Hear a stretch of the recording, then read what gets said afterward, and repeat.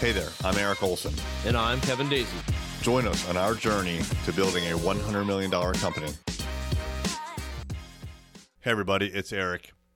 If you are a business owner and you are thinking of growing your business, then I already know what the most difficult decision is that you'll ever make. And the reason is I've gone through it.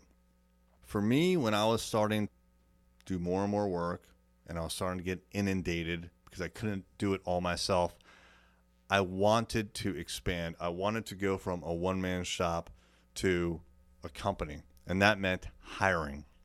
Hiring was a huge decision, and I put it off for a long time for a couple of reasons.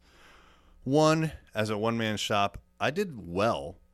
All the money that came in went into my pocket effectively. Not much of it went out for any expenses. I didn't really have any. I didn't do any advertising or anything like that. So I was compensated very well at the time. Not amazingly. I wasn't going to get rich off of it, but it was better than my day job from before. That's for sure. So I liked that aspect of it. Every hour that I worked and billed was compensation for me. And that was fantastic.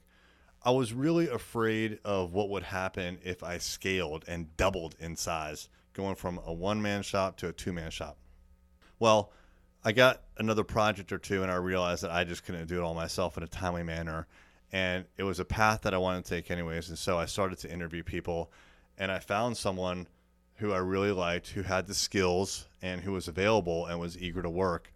Her name is Alicia. If you're listening right now, Alicia, which I doubt you are, but if you are, this is all about you and the decision to hire you. After the interview, I went home and I told my wife, I want to hire this person. And we talked about it. And during the talk, I made a statement, which I still remember to this day, which is, if I hire her, I'm not worried about paying her. She's going to get paid. I just don't know if there's going to be enough money left over to pay myself. And that was the big risk.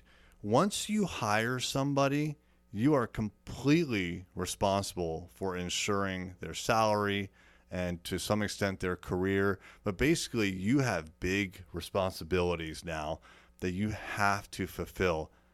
Going from someone who just delivers work to someone who delivers work and is responsible for a staff is a big change, and is something that I wrestled with.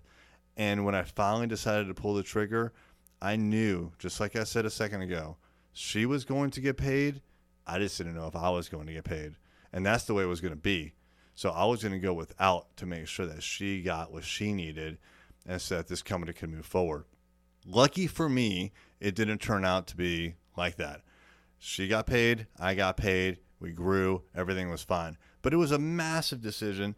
And even up to this point, that was probably 6 years ago now, maybe 5 years ago. To this point, I think that is absolutely the most difficult decision that I have made to date. And that's why I say, if you're a one-man or one-woman shop and you're thinking of expanding, this is going to be the most difficult decision. When to pull the trigger, when to double down, literally, double size your staff, and are you willing to not pay yourself in order to make sure that your employee is paid? Huge decision.